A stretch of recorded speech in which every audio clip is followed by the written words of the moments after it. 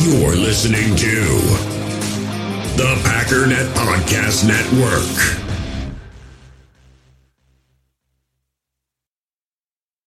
When you need mealtime inspiration, it's worth shopping Kroger, where you'll find over 30,000 mouth-watering choices that excite your inner foodie. And no matter what tasty choice you make, you'll enjoy our everyday low prices, plus extra ways to save, like digital coupons worth over $600 each week. You can also save up to $1 off per gallon at the pump with fuel points. More savings and more inspiring flavors make shopping Kroger worth it every time. Kroger, fresh for everyone. Fuel restrictions apply. Hey, Hula. Happy Saturday.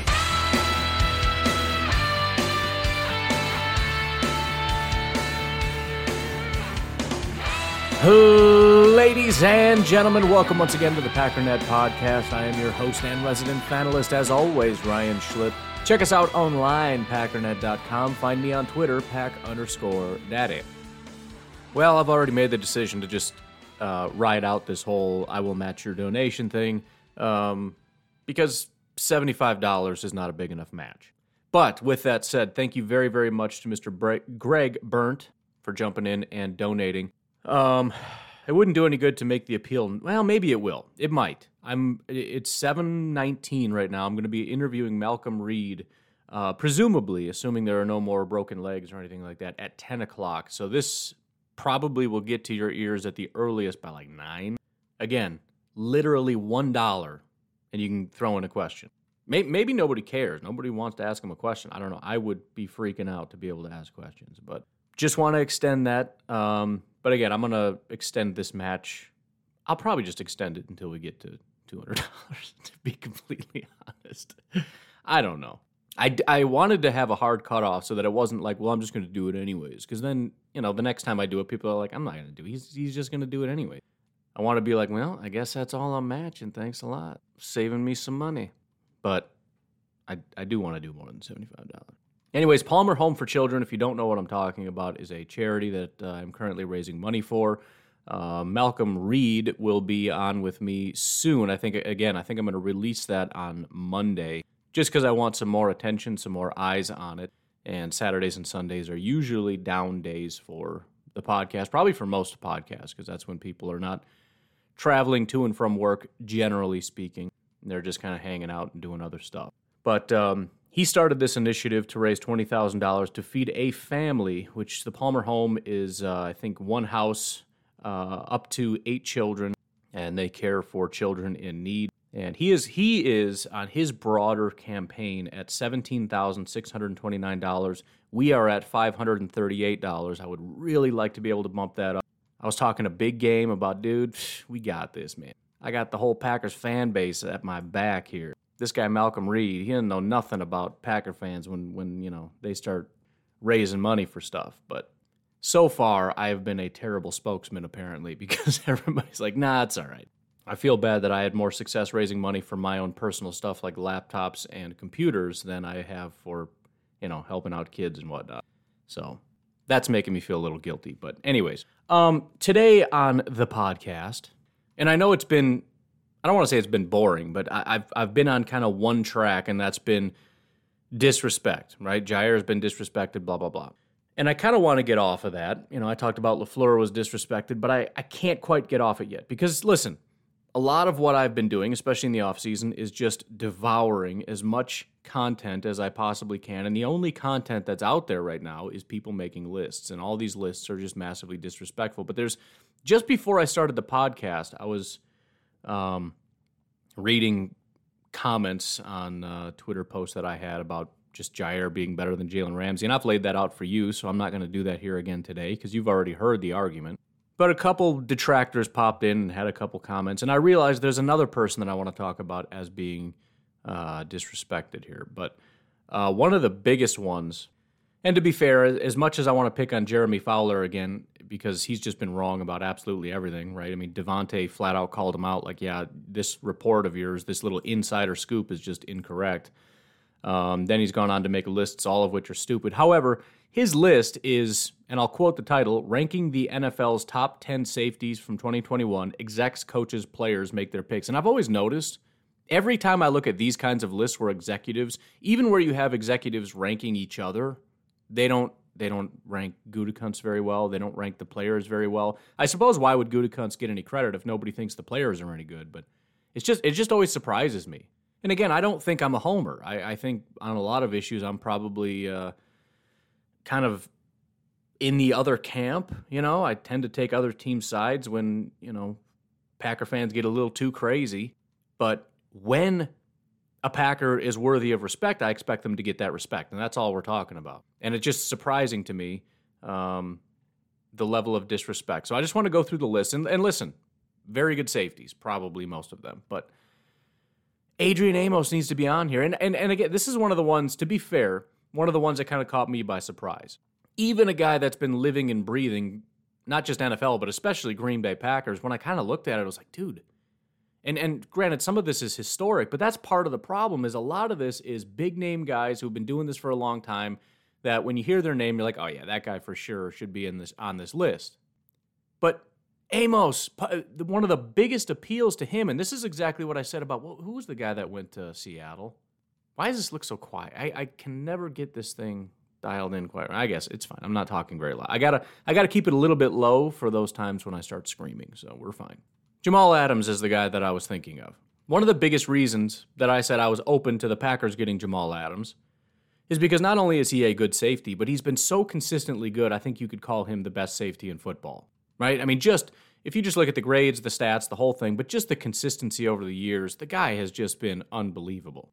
I mean, he's just never been bad, and that's just a mark of a guy that is just elite, right? You look at the top safeties over the last 10 years, they're guys that you just go to their PFF grades and it's just dominance every year, right? Like, with pass rushers, you got Von Miller, you got Khalil Mack. I mean, these are guys that just from the second they walk in, it's kind of like, when you get into high school, you got some guys that are just unstoppable.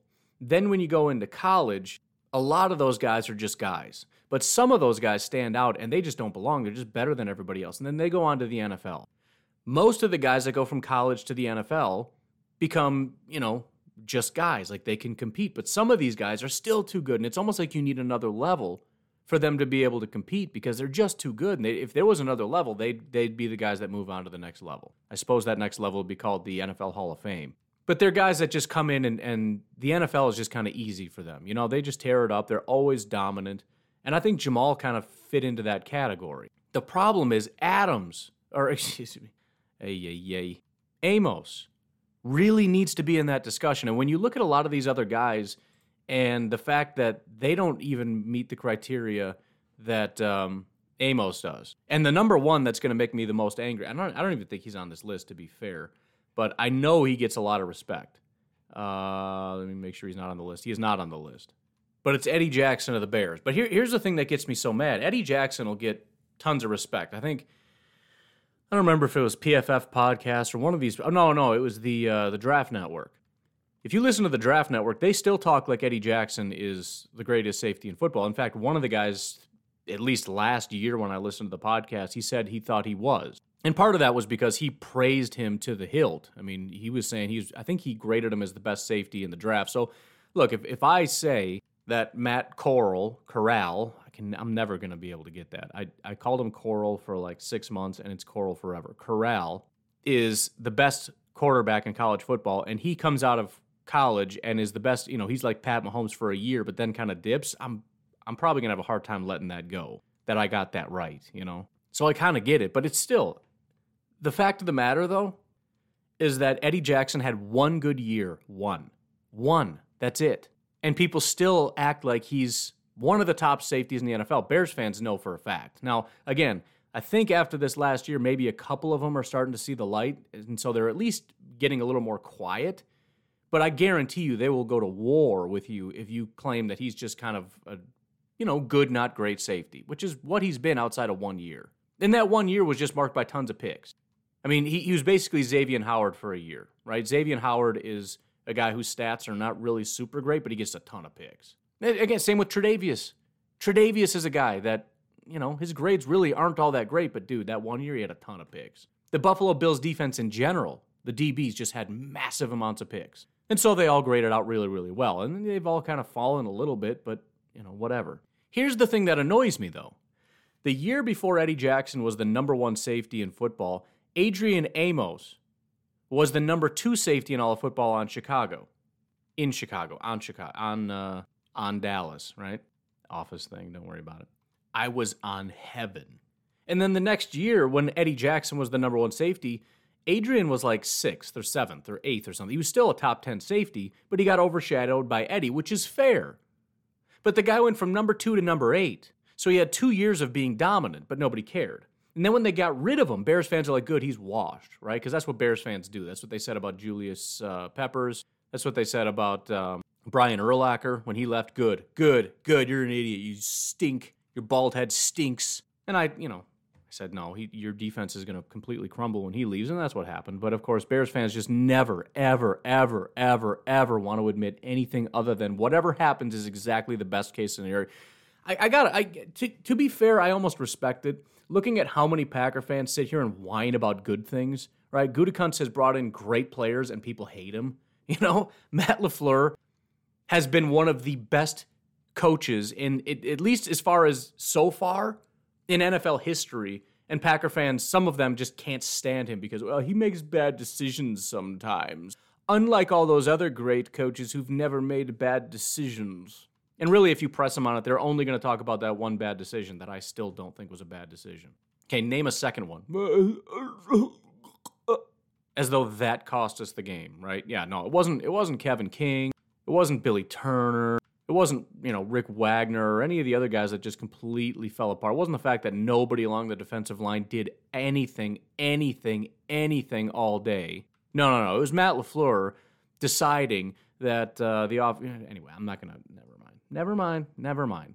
So the Bears fans are like, oh yeah, Amos is so stupid. He was the second best safety in football, went on to be another top 10 safety. So back to back, he's just been dominant.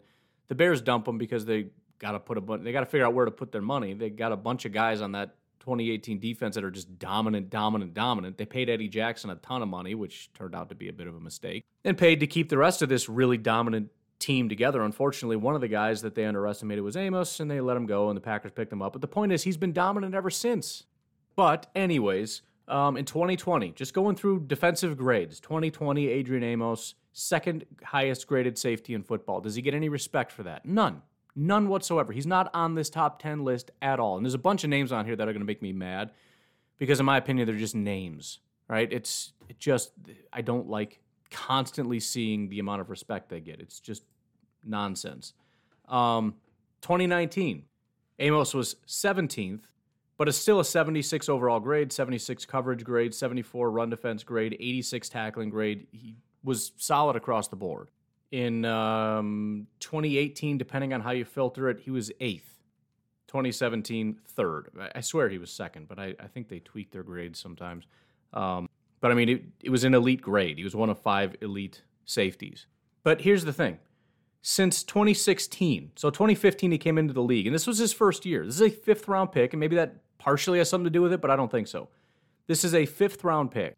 His worst year ever was his rookie year with Chicago. He still had a 69.6 overall grade, so he came into the league good. Since then, 73, 90, 82, 75, and 90. Basically, 2 elite years, 3 years out of 5, not including his rookie year, have been in the 80s or higher, and then a 75 and a 73 mixed in, right? So I'm not necessarily going to try to make the case that he's the number 1 safety in football, partially because that's just too much work, but I do want to go through this list and just kind of compare, right? Just compare so that we can see what these other guys have done. Because, again, some of these guys are really good. Some of them, I think, are massively overrated. But let's just look at it. The number 1 safety they have on here is Minkah Fitzpatrick, who I know a lot of people really like. And for a lot of reasons, right? He's extremely versatile. He's extremely athletic. And, again, he is very good. His highest grade ever was a 79.8. As a rookie in Miami, 61.9. This past year, a 76.4. Yeah, well, grades aren't everything. Okay, they're not everything, that's true. But they're not nothing. So even if you want to say Minkah's better, which is fine. I mean, and here's the other thing.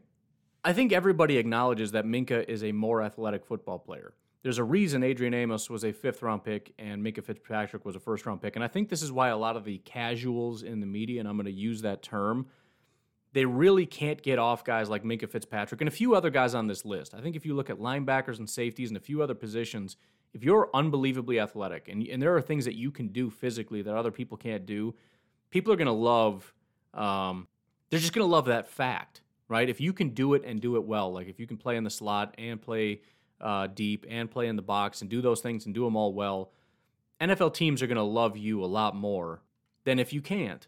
Especially if you're like Adrian, where I think you would almost say that he's sort of limited but pulls it off. I think teams look at you and go, yeah, he's been doing well, but I wouldn't pay a lot of money for him. Because they don't trust it. That's the thing that just shocks me about some of this. You have people in the NFL, and I think the Packers fall victim to this, considering how unbelievably obsessed they are with, athleticism. The ability to just accept that some people are just good football players, even if they're not fast, even if they're not twitchy, even if whatever. They're just really, really good at football. They make great decisions, and that's a huge portion of the battle. I would say that's a much more significant portion of the battle than athleticism. If you can get both of them together, that's when you get some of the best in football, although Adrian Amos is one of the best in football. And I'm not trying to say he's slow or whatever, but I mean, again, he was a 5th-round pick for a reason. Whatever that reason is, he can't shake it no matter how good he is. But again, this is what Minkah did. Minkah, his best year again was about an 80. He's never once broken that super elite whatever. He didn't have a bad year. Let's see. He gave up 2 touchdowns, had 4 picks and 7 pass breakups, 60.4 NFL passer rating. That's pretty solid. Tackling is terrible. He's a terrible tackler. He's missed 14.4% of his tackles. His average over his career is 14.8. So he's never got a good tackling grade. So for a safety, I don't think that's super great. And again, his coverage grades, his first year wasn't even good. It was below a 60. In 2019 and 2020, 77.4 and 77.8, which again is good, but whatever. Anyways, number 2 is Justin Simmons. Now, Justin Simmons is probably one of those really underrated guys. Not necessarily, apparently not by NFL executives and whatever, but nobody ever really talks about Justin Simmons in Denver. But Justin is kind of similar to Adrian. He was a 3rd-round pick, which again, probably a good part of the reason why nobody talks about him. Nobody cares. Just speculating, I don't know. But came into the league 75, then followed that up with a 75. He did have a 60.9 for some random, his coverage grade just completely fell off, but still a great run defender, great tackler, et cetera, et cetera. Then in 2019, he broke out, got a 90.7 overall grade, then 77. So basically, we're talking 4 out of 5 years, the guy was very, very good and has 1 elite year under his belt. That's similar to Adrian. I would say just based on grades, Adrian has been better, but they're right there, and he is very, very good. So they're kind of, whether it's 1A and 1B or 2A and 2B or 6A and 6B, they both deserve to be on the list, but they should be right next to each other on this list. If he's number 2, Adrian shouldn't be too much further than 3. Next on the list, you have Budda Baker. Budda Baker is a classic example of a guy that is constantly praised to the hilt. And again, he's an early round pick. He's a 2nd-round pick. He came out of Washington, which is like DB University, some people consider it. He's got 4.45 speed. People love Budda Baker. On top of that, his run defense grades have been through the roof, so he's just one of those inside the box, just tearing it up kind of guys. The problem is he's not very good in coverage at all. He's never given up less than a 100 passer rating when targeted. His best year was this past year in 2020, 106.5 passer rating when targeted. Gave up 277 yards, which isn't a ton, but safeties never really give up as much as corners, so it's a different scale. Gave up 4 touchdowns, had 2 picks, and 4 pass breakups. His grades over 4 years, 72, 66, 71, 75. So good. He's been good. And entirely one-dimensional, right? He's a great inside-the-box run defender, I guess is what you would call it. But he's not super versatile. People will say he's versatile because he's so athletic. You can put him anywhere. You technically can. But again, this is what I talk about when I say that there are guys who are versatile versus guys that are tweeners. Guys that are versatile, at least in my verbiage, and he's not even necessarily that, but in other words, you have the athletic makeup to be able to do 2 or 3 or 4 different things. The question is, can you do it well? Budda Baker, based on his athletic profile, can do a lot of stuff. Heck, you can put him off the edge, which apparently they have. They've sent him 80 times after the quarterback, so he blitzes a ton. So he can blitz, which people are going to love, right? Anytime you can get one of these guys that's good at getting after the quarterback, they get extra bonus points. Obviously, you can put him in the box or strong safety, which not too big a difference, just a slightly different place to stand. And then people will look at it and say, with his speed, of course he can, you can put him single high and he can cover sideline to sideline with that speed. Technically, with the speed, he should be able to. He doesn't do a very good job, though. So I wouldn't even necessarily call him a tweener. A tweener is somebody who's kind of in between all of them, doesn't do any of them very well. This is a guy who has the athletic makeup to do all these things, but I think he maybe does one thing really well, possibly two, if you consider inside the box / pass rush, although you're probably pass rushing from inside the box, so it's kind of the same position, but I'll give you credit for two. He's more of like an Eric Kendricks, to be honest. He's a linebacker that's good at blitzing. I think if they just converted him to that and made most of his work run defense and pass rush and less about coverage, he'd probably be one of the top guys. But again, he gets a ton of credit because he's a second-round pick out of Washington that runs a 4.45 and has the athleticism similar to Devin White. He can do things that nobody else can do, and people love that. The problem is nobody wants to acknowledge that there's a lot of stuff he just does wrong. He just messes stuff up. And it sounds to me like that's what teams want, right? I don't care if you mess things up. I just want, basically they're looking for Kevin Kings, right? Yeah, but he can do stuff nobody can. That speed and that height, that profile, you can't beat. Well, obviously you can beat it a lot, but we like that he can do things that nobody else can. There's like an obsession with that in the NFL. Freaks. Everybody loves freaks, and Buda's kind of a freak. He can do things physically that other people can't do, and people love that. Give me Adrian over Buda Baker 10 times out of 10. At 4, you have Jamal Adams. That's a joke. It's an absolute joke. Now, granted, the dude fell off in Seattle, so something's not working out there. I don't know if it's just the defense or whatever, but and I guess it is somewhat of a small sample size because he's only had 4 years, and his rookie year was a little shaky, but I mean, the guy was basically elite 2 years back-to-back, right? If you just scrap the rookie seasons, which I think is fair, the guy was an 89.8 and an 88. So he's right there at elite back-to-back years. Then he goes to Seattle, and they just ruined him. He needs to get out of Seattle, man. I don't know if it's a scheme difference between Seattle and New York or what, but that was a nightmare. So maybe that's the point, is he was so bad in Seattle. And if we're just looking at this year, clearly there's a problem with him in Seattle. It's not working. But this one's surprising, too, because he was a number 6 overall pick, but apparently, I guess they put him 4th on the list, which is still some level of respect. I don't know. I don't know how the thing worked. Because he's another one where, he can run, defend, great tackler, dominant pass rusher. He's got 24 sacks over 4 years. It's a lot for a safety. They blitzed him over 100 times in Seattle, 106 times, 11 sacks. That's the one thing he graded out really well in, at 86.1, but a 61 run defense, 56 tackling, 52.5. He just completely fell. I don't know what happened. Maybe he was hurt. I don't know. But he's one of the few guys you look at and say, this is just a dominant football player. Just dominant. But again, I guess we got to answer the question of what happened in Seattle. So 4 maybe is fair. But he's the one guy that if you said he's better than Adrian, it'd be like, yeah, probably. Right? Just as in terms of natural talent, in terms of, Jamal at his best compared to Adrian at his best, I'd probably take Jamal. Let's just put it that way. Next is Harrison Smith. Harrison Smith absolutely belongs on this list. He's kind of up and down, right? He's the last few years he's had this weird thing, but his up and down is 1 year he's good, 1 year he's elite, 1 year he's good, 1 year he's elite. It's not up and down in terms of he's good, he's bad, he's good, he's bad. That's not the case. I don't have any problem with Harrison Smith being above Adrian Amos. I don't. If I was making the list, he probably would be. I think it's a lot closer than anybody wants to give him credit. And again, Harrison Smith being 5th on this list kind of makes me chuckle a little bit. Because over the years, if we just look at these grades, it's including as a rookie, by the way. And he was a first-round pick, probably because he's a white dude out of Notre Dame, and it's like, nah, he's not that good. His first year, 84 overall. His only bad year ever was in 2013, but it looks like he was injured that year, so you can probably scrap it. After that, 87, 85. So 3 years of being healthy, 84, 87, 85. Basically his first 3 ever healthy years. Then he gets into his weird little every other year thing. 75, 92, 79, 88, 74, you know what's coming. Although he's 32 years old, 32 and a half. So we'll see. At some point this is gonna end, but he's just, you want to talk about not only dominant, but dominant for a long time. I think Harrison probably wins that prize. I don't know if there's any current safety who's been as good for as long as Harrison Smith. So yeah, if Vikings fans, if you want to jump on this train with me real quick in terms of guys that are massively underrated, I'll let you cut to the front of the line. All right, because Adrian is again, Harrison's getting respect because he's on this list, but he should clearly be a lot higher than this. Then at number 6, you got the one guy that I can't. He's very similar to Buda Baker in terms of he does those kind of things, but I just am so tired of hearing this guy's name, Tyrann Mathieu.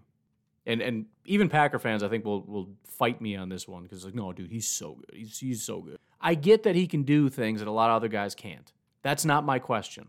Tyrann Mathieu has had elite grades. And maybe this is similar to the Yannick Ngakoue situation where it's just that he was so good for so long that people can't let it go.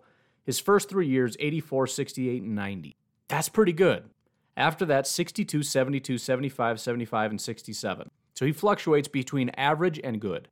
Since 2016 in Arizona, based on, in Kansas City last year, he had 3 games in which he graded good or better, 77, 90, and 93. So he had 2 elite games, 1 good game.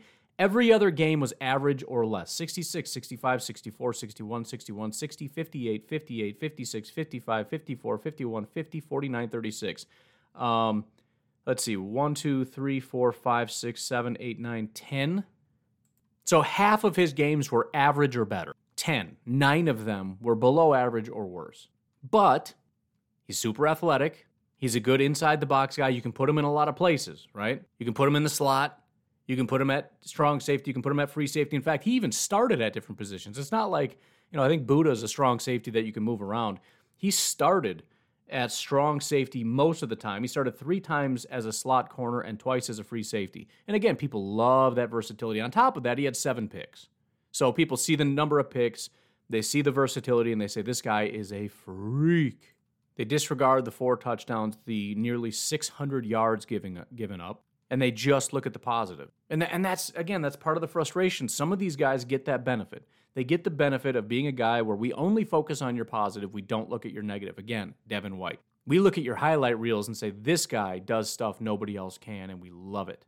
And this is why you get certain guys that get paid massive amounts of money and then get shipped off a year later. Who the heck is that linebacker that keeps getting paid big money and then after 1 year, they're like, get this freaking guy out of here. He's so bad. And then somebody else pays him a ton of money. Nobody ever learns. He's not that good. They all think they can fix him, right? Oh, he could do things nobody else can. He's a freak, man. Some people, they call me freak. But look, for my money, no thanks. You want him, you take him, that's fine. I take Adrian. So far, there's 2 guys where if I had to choose between Adrian and somebody else, I'd probably go the other direction. And I know just about 99% of the universe would also take Minkah. That's probably fair. He's not bad. He's quite good. Grades or not, you take the youth into account, the versatility into account, and just the statistics into account. It's hard to argue. After that, they have Kevin Byard. Kevin Byard is very, very similar to Jamal Adams. Not a great rookie year, but then he has 85, 88, 78, and 65. So he has a third year in there. And then, so he started off rough. He ended this past year real rough, but he's got 3 solid years in between. 27, going on 28 years old, 3rd-round pick. I mean, there's a lot of similarities there. So again, okay, fine, but, again, he's got 2 rough years and 3 really good years. I think Adrian is just more consistent. Adrian on a bad year is a 75. I like that about Adrian. In fact, when we got a lot of these guys in, I remember thinking, I like the fact that the guys we got just have kind of high floors. They're not boom or bust. They might be really, really good. They might just be complete trash. Although Billy didn't quite make that list. And Preston was teetering on that last year, although you wouldn't have expected it because he's always been just kind of decent. But Adrian Adrian is just a perfect player in my opinion. Based on production, not based on anything else, just based on production, because Adrian at his best is one of the best in football. Adrian at his worst is just good. Give me 11 of those guys on defense, and obviously, right? Granted, you'd probably rather have a Khalil Mack, who every year is just going to be dominant, but I'm more than content with 11 Adrian. Jair is not Adrian. Jair is a guy who is best in the league and just dominant and all that stuff, but you got to worry that maybe he's going to fall off. And I can go through a huge list of guys who have had that 1 good year and fall off. We've already talked about one. He's a Bears safety. But also I think Tre'Davious White. Again, he had 1 elite year and then he keeps getting credit, but he never really replicated that 1 year. There's other guys too. Oh, Jalen, outside of this one past year where he was really dominant. Jalen had 1 really good year and then fell off. I would say more often than not, guys that are that dominant fall off back to being good rather than staying really high up, which is why I said I kind of expect him to decline. And if he doesn't, that's a massive feat and the whole rest of the world needs to be on notice. because it's a very rare thing for a corner to dominate back-to-back years. It's happened, but that's a whole other category. Same thing I said about Za'Darius, right? It's one thing to do it once, and what he did once was something that a lot of guys will never do. But if he can do it back-to-back years, it's a feat that just about nobody does, and he didn't do it again. So fine, Kevin Byard, yep, he's good, fine. Better than Adrian? I don't know about that, but whatever. Then they put John Johnson, another guy that's completely unknown, third-round pick, 4.61 speed. Yeah, I mean, it's just, I absolutely would put him on this. I mean, he did have one bad year, but it looks like he was injured, and that was in L.A. He's now a Cleveland Brown. He's another guy that I think teams just disrespect. Reminds me of who's the slot guy in Chicago that never really got any playing time. He went off to Denver and is just continuing to dominate in the slot. One of the best slot guys in football. I don't understand. But occasionally you get a number 3 safety that's just dominant, and they're like, we got a lot of people to pay. We don't want to pay you. But John Johnson seems to be that guy. 81 overall, 83. He was injured in 2019 and then 85. If you want to talk about when he's healthy, which is a phrase I hate, but when he's healthy, he is probably one of the best safeties in football. So again, if you want to put John Johnson, who's only 26 on this list ahead of Adrian, I'm probably fine with that. Now again, he doesn't get a lot of the flashy stats. He's not a pass rusher. He doesn't do it. He's never had a sack. So that's going to upset a lot of people. Probably somewhat of a lack of versatility in that regard, right? He can just cover and tackle. Oh, so boring. 81 run defense grade, 85.7 tackling grade. 6.5 missed tackle percentage, so he's a much better tackler than a lot of the other guys we've talked about. 86.6 coverage grade. So yeah, he can just cover and just tackle. Ugh. At 4.61 speed, so he's not like a speed demon to the outside. People can probably get around him once in a while. So that's going to annoy people. But again, he's just a guy that just wins, right? It's like maybe it shouldn't work because he only has 4.61 speed. He's only 6 foot 209. There's nothing special about him. But he does a really good job on a consistent basis. Give me a John Johnson or an Adrian Amos over these, Buda Bakers any day of the week. And I don't mind having a Buda as a compliment. Like for the Packers as a number 3, I would love to have that. Because we already got Savage and we already got Adrian. You put him in the box to just fly around the field and blitz a ton? Heck yeah. As a number 3, yes. But he's basically going to be a linebacker. After that, they got Derwin James. Derwin James has been plagued by injuries. He did have a very, very good rookie year. And then you got Jesse Bates, who right out of the gate has been unbelievable.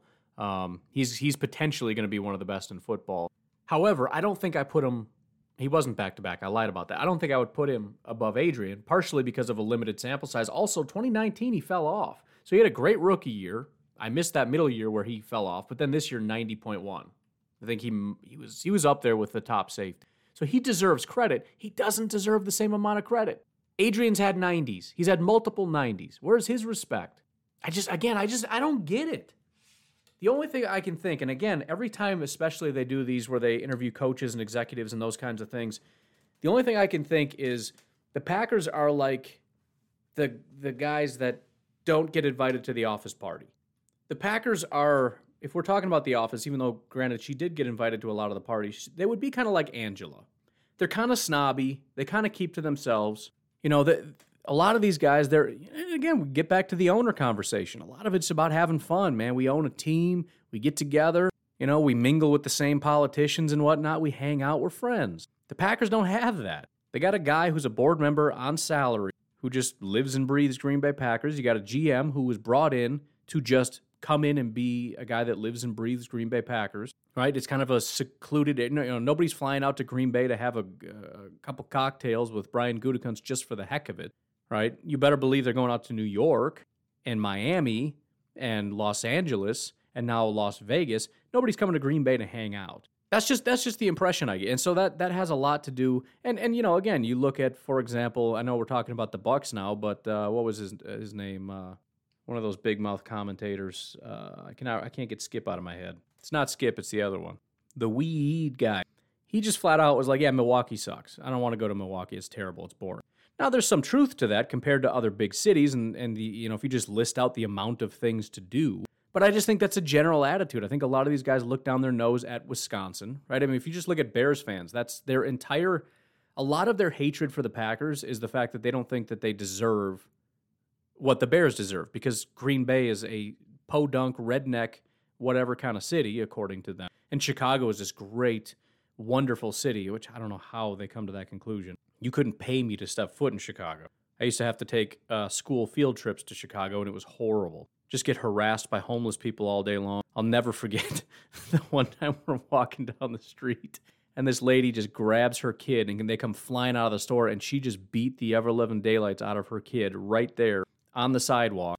I don't know what the kid was doing wrong, but she beat that kid to a pulp. And the teacher was like, just keep walking, keep going. We're almost there. Come on, guys. I got scolded the one time for talking to a homeless guy. Like, dude, I'm sorry, I don't have anything. Like, stop talking to the homeless people. Why'd you bring me here, stupid? I didn't ask to come here. I'm glad to be out of schoolwork, but we had to come here. Trash. This place is trash. But it's elitism. Where's your cultural arts museum? You don't have one? No. I think it just makes a lot of people angry that Green Bay is so good because they don't deserve it. The elitism is unbelievable. And we know about like the East Coast media or whatever giving no respect to the West Coast, because you got all these New Yorkers who just want everything New York to be great. And so if you get a Jet or a Giant that's amazing, you're going to hear all about them. Whereas West Coast, you don't get as much. But I guarantee you somebody from LA is going to get a lot more respect than, let's say, Matt LaFleur is going to get respect. And it takes somebody like Aaron Rodgers to finally garner some respect, but they will never give anybody else on this team respect. And they'll use Aaron Rodgers, who they were forced to admit was good, as a reason why they don't have to give anybody else respect. Devontae is now just clawing his way into respect. But I still think if you ask somebody who the best receiver is in football, you're going to hear guys like DeAndre Hopkins, Julio, who hasn't been like a number one in a very long time. He's still good, but whatever.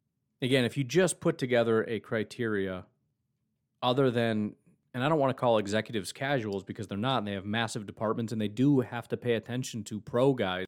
But I don't know. I just think there's a ton of bias going on. I think they give a lot of respect to other guys that are really good, but also that they're close with. And the NFL is very incestuous. They know a lot of the guys or whatever. I used to work with this guy. We hired that guy. Packers don't have a ton of that. They keep everything in-house. You want to talk about incestuous. Everything is right in-house. Packers are very inbred, which Bears fans can take that quote and run with. He admitted it. The funny thing is when Vikings fans try to do that, like, you bunch of rednecks. Are you kidding me? South Minnesota is northern Wisconsin. Get out of my face with that. We're rednecks. Okay. Okay. Nice try, buddy. Sorry, Chicago doesn't like you. New York is not impressed by Minnesota. Yeah, we have cities too. Outside of the cities, guess what? Y'all are a bunch of rednecks. Get out of my face with that. Which, to be fair, of all the NFC North, Illinois, Detroit, Michigan, Wisconsin, and Minnesota, guess which state is the only state that has people speaking with a southern accent? It's Illinois. So everybody can just go ahead and shut up. Illinois is like 90% nothingness, and then a big giant spot of crime. That's it. It's farms, flat land, nothing, boring, terrible, and then crime. So get out of my face. It's just stupid. I don't know. And again, listen, maybe it's just our time, because there was a time that the Packers were just gushed over. Granted, it was mostly just Aaron Rodgers, but you heard some, the Jordy and some of the wide receivers. And so just generally the Packers were respect. Ted Thompson was one of the best GMs, and every pick he made in the draft was just a great pick, even when it wasn't. And every time in the draft, you had to hear about how, the Packers are such a great drafting organization. Aaron Rodgers, best quarterback in football. They got a great offensive line with Sitton and Lang and, whoever. But all that was respect due to people that deserved it. The Packers did have a great quarterback. They did have a good GM. They did have a good head coach. They did have a good offensive line. They did have good wide receivers. They just got the respect they deserved. It's the number one offense in football in 2011. It wasn't even close, and the media just acknowledged it. They're like, yeah, they're really good. Guess what? Last year, they were also the number one offense. Who gets respect? Nobody but Rodgers. Maybe a little bit Devontae. Aaron Jones, underrated. The offensive line as a whole is underrated. Allen Lazard, underrated. Not elite, and I think Packer fans are a little too high on him and MVS, but underrated. And then the defense, give me a break. Never will anybody on this defense get any respect. Za'Darius finally got respect a year or two late, but that's about it. Rashawn is a joke. Preston's a joke.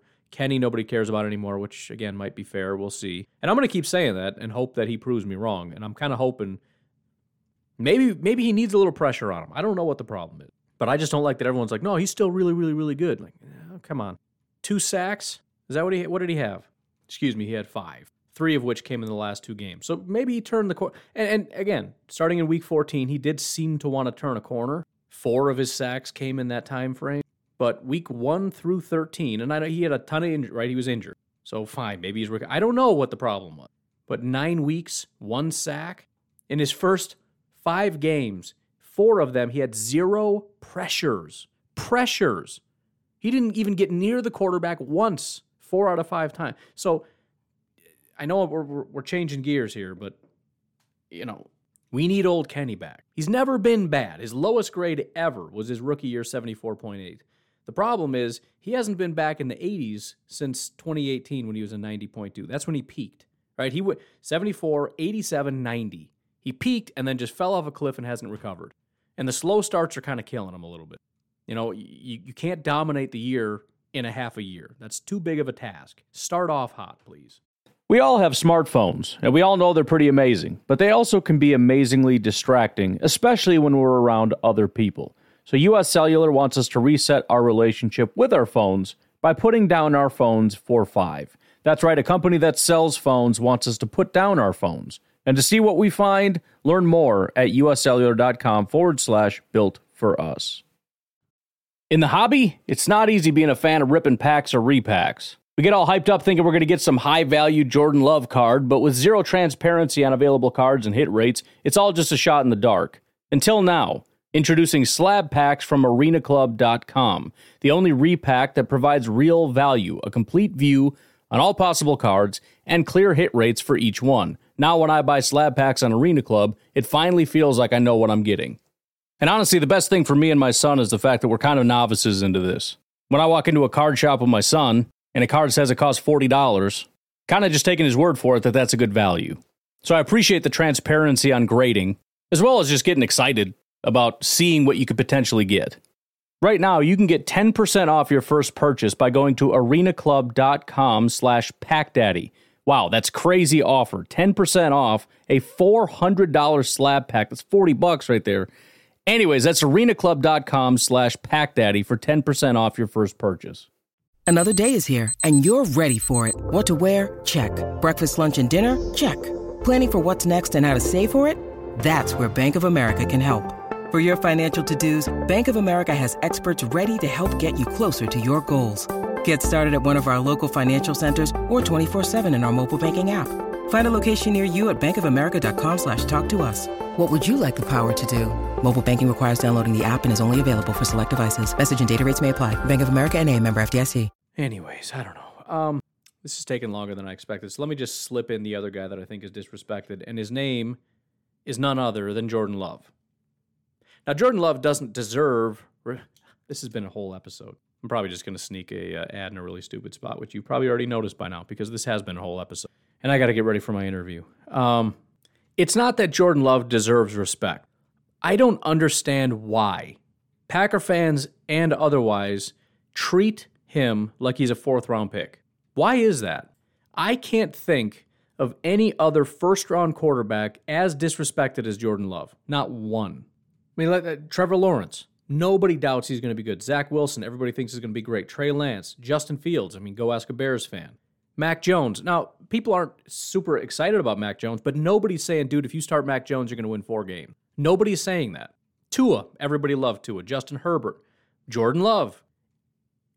Again, 4 games. And even Packer fans, when they defend it, they're like, no, it won't be 4 games because our supporting cast is so good. We'll get through it. Again, maybe he'll be bad, just like any of these guys will be bad, but that's the default. Kyler Murray, Daniel Jones, Dwayne Haskins, Baker Mayfield, Sam Darnold, Josh Allen, Josh Rosen, Lamar might be the one, but the problem is, first of all, Lamar was not universal. It was split. You had half the people who were saying that he can run, but he can't throw. And the other half saying, no, this guy's going to be a freak. It wasn't as universal. It was split. Mitch Trubisky, Pat Mahomes, Deshaun Watson, Jared Goff, Carson Wentz, maybe Paxton Lynch. I don't really remember.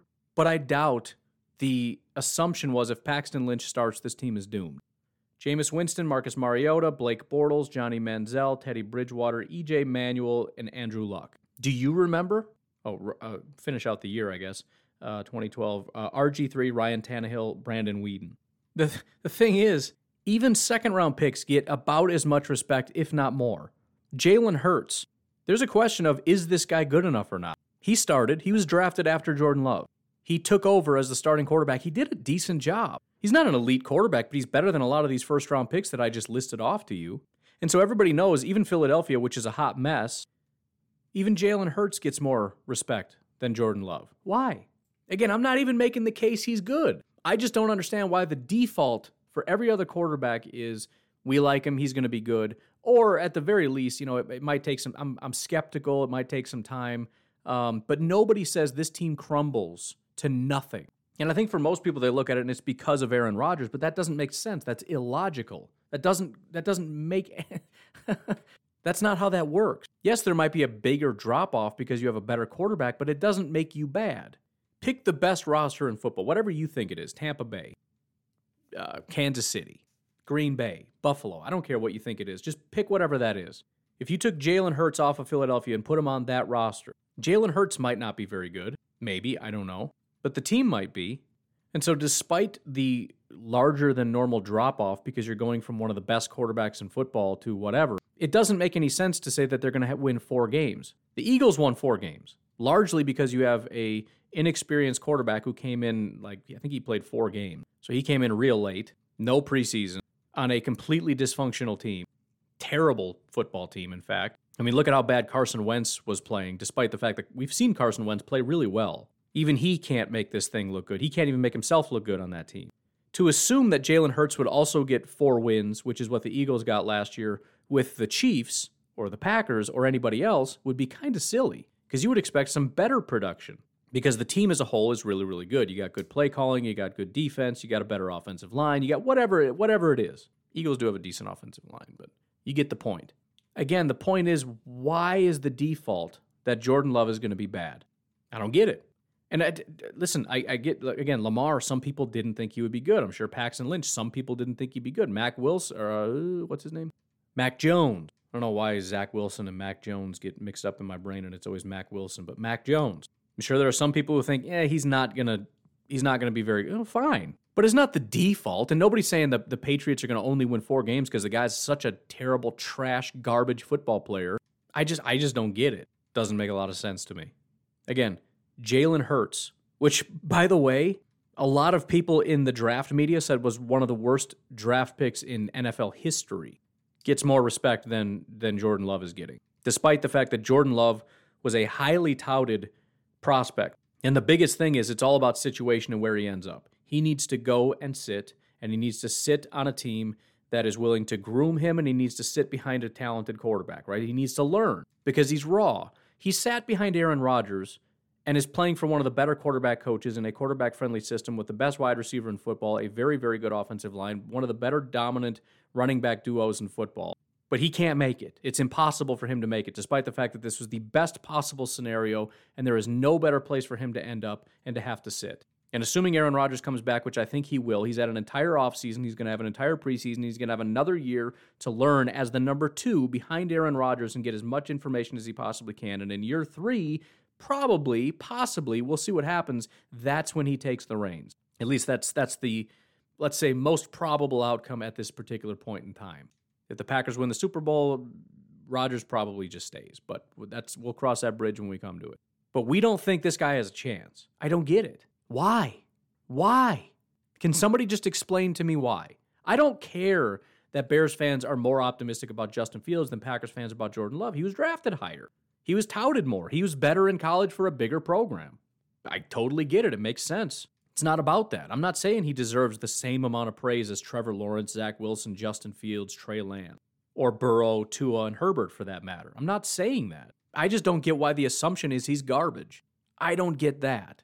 And the only thing I can think of is, well, he played for Utah State. So what? He was considered a first-round prospect by, I think, everybody for a reason, despite that fact. So why was he a first-round prospect if we know that he was so bad? Well, he threw a bunch of picks and played for Utah State. He's garbage. Then why did everybody consider him a first-round pick if that's the reality? Why? I'm sure there were some teams that didn't necessarily think that, but you'd be hard-pressed to find anywhere. I mean, he was as high as, I forget who it was. Somebody was I think he's a quarterback trainer or coach or something like that, said he's like a top 10 player or something. I don't remember, but it just, he was largely a pretty respected guy. There were just a lot of question marks. And a lot of it had to do with depending on where he ends up, which makes a lot of sense why some teams wouldn't want to put him on their board because they look at the situation and say, I need a guy that can play today, right? Denver, what sense would that make? Denver needed a guy to play immediately, and their head coach is a defensive coordinator. It is not a good situation, and they don't have a veteran there. I don't know, maybe they had Flacco at the time. I don't know. But they got Drew Lock to trade. It's a bad fit. So yeah, Denver might say, well, we wouldn't take him until like the late second, flyer on him. But that has nothing to do with the value of Jordan Love. It has to do with the value of Jordan Love for the Denver Broncos. If Brian Gutekunst was the GM of the Broncos, he probably wouldn't take him either. It's about fit. It's about ceiling based on situation. And I would like for somebody to explain, because again, if the point is he can't make it at all for the Green Bay Packers, then the point is he's not going to make it in the NFL, period. He just shouldn't have been drafted. I mean, maybe, again, you take him in the middle or late rounds because there's always a chance. He showed flashes, so maybe we'll take a shot on him and we'll see. But he should have never been considered a first or even second round prospect. If he can't make it in the current situation he's in, he can't make it. I don't get it. I'm not asking for disrespect, or I'm not asking for respect. I'm just saying I don't understand the disrespect. The guy hasn't taken a snap. We're allowed to praise Zach Wilson and Justin Fields and Trey Lance and Trevor Lawrence before they take a snap. Can we at least just drop it back to let's wait and see? I'm not so sure about him. Because that's reasonable. But saying the guy's going to be a bust and the Packers are going to win 4 games despite having a good roster because he's that bad is just weird to me. Has anybody ever watched his college tape? I don't know that anybody really has. I know the one time I watched him prior to the draft was his one game against LSU. And yeah, I was a little worried because he threw a lot of picks. There was no context involved in that. If you look at the score, it was like 78-2. So yeah, he's just throwing bombs up. And a lot of those 50-50 balls, shocker, LSU DBs are better than Utah State wide receivers. Who'd have thought? They end up coming down with it. Go watch 2018. Go watch him at his best. Go watch every game of 2018 and tell me why that guy has zero chance of being anything other than trash. I don't get it. Again, statistically speaking, and this also applies to Justin Fields, by the way. Statistically speaking, he's not going to be the next Aaron Rodgers or Brett Favre.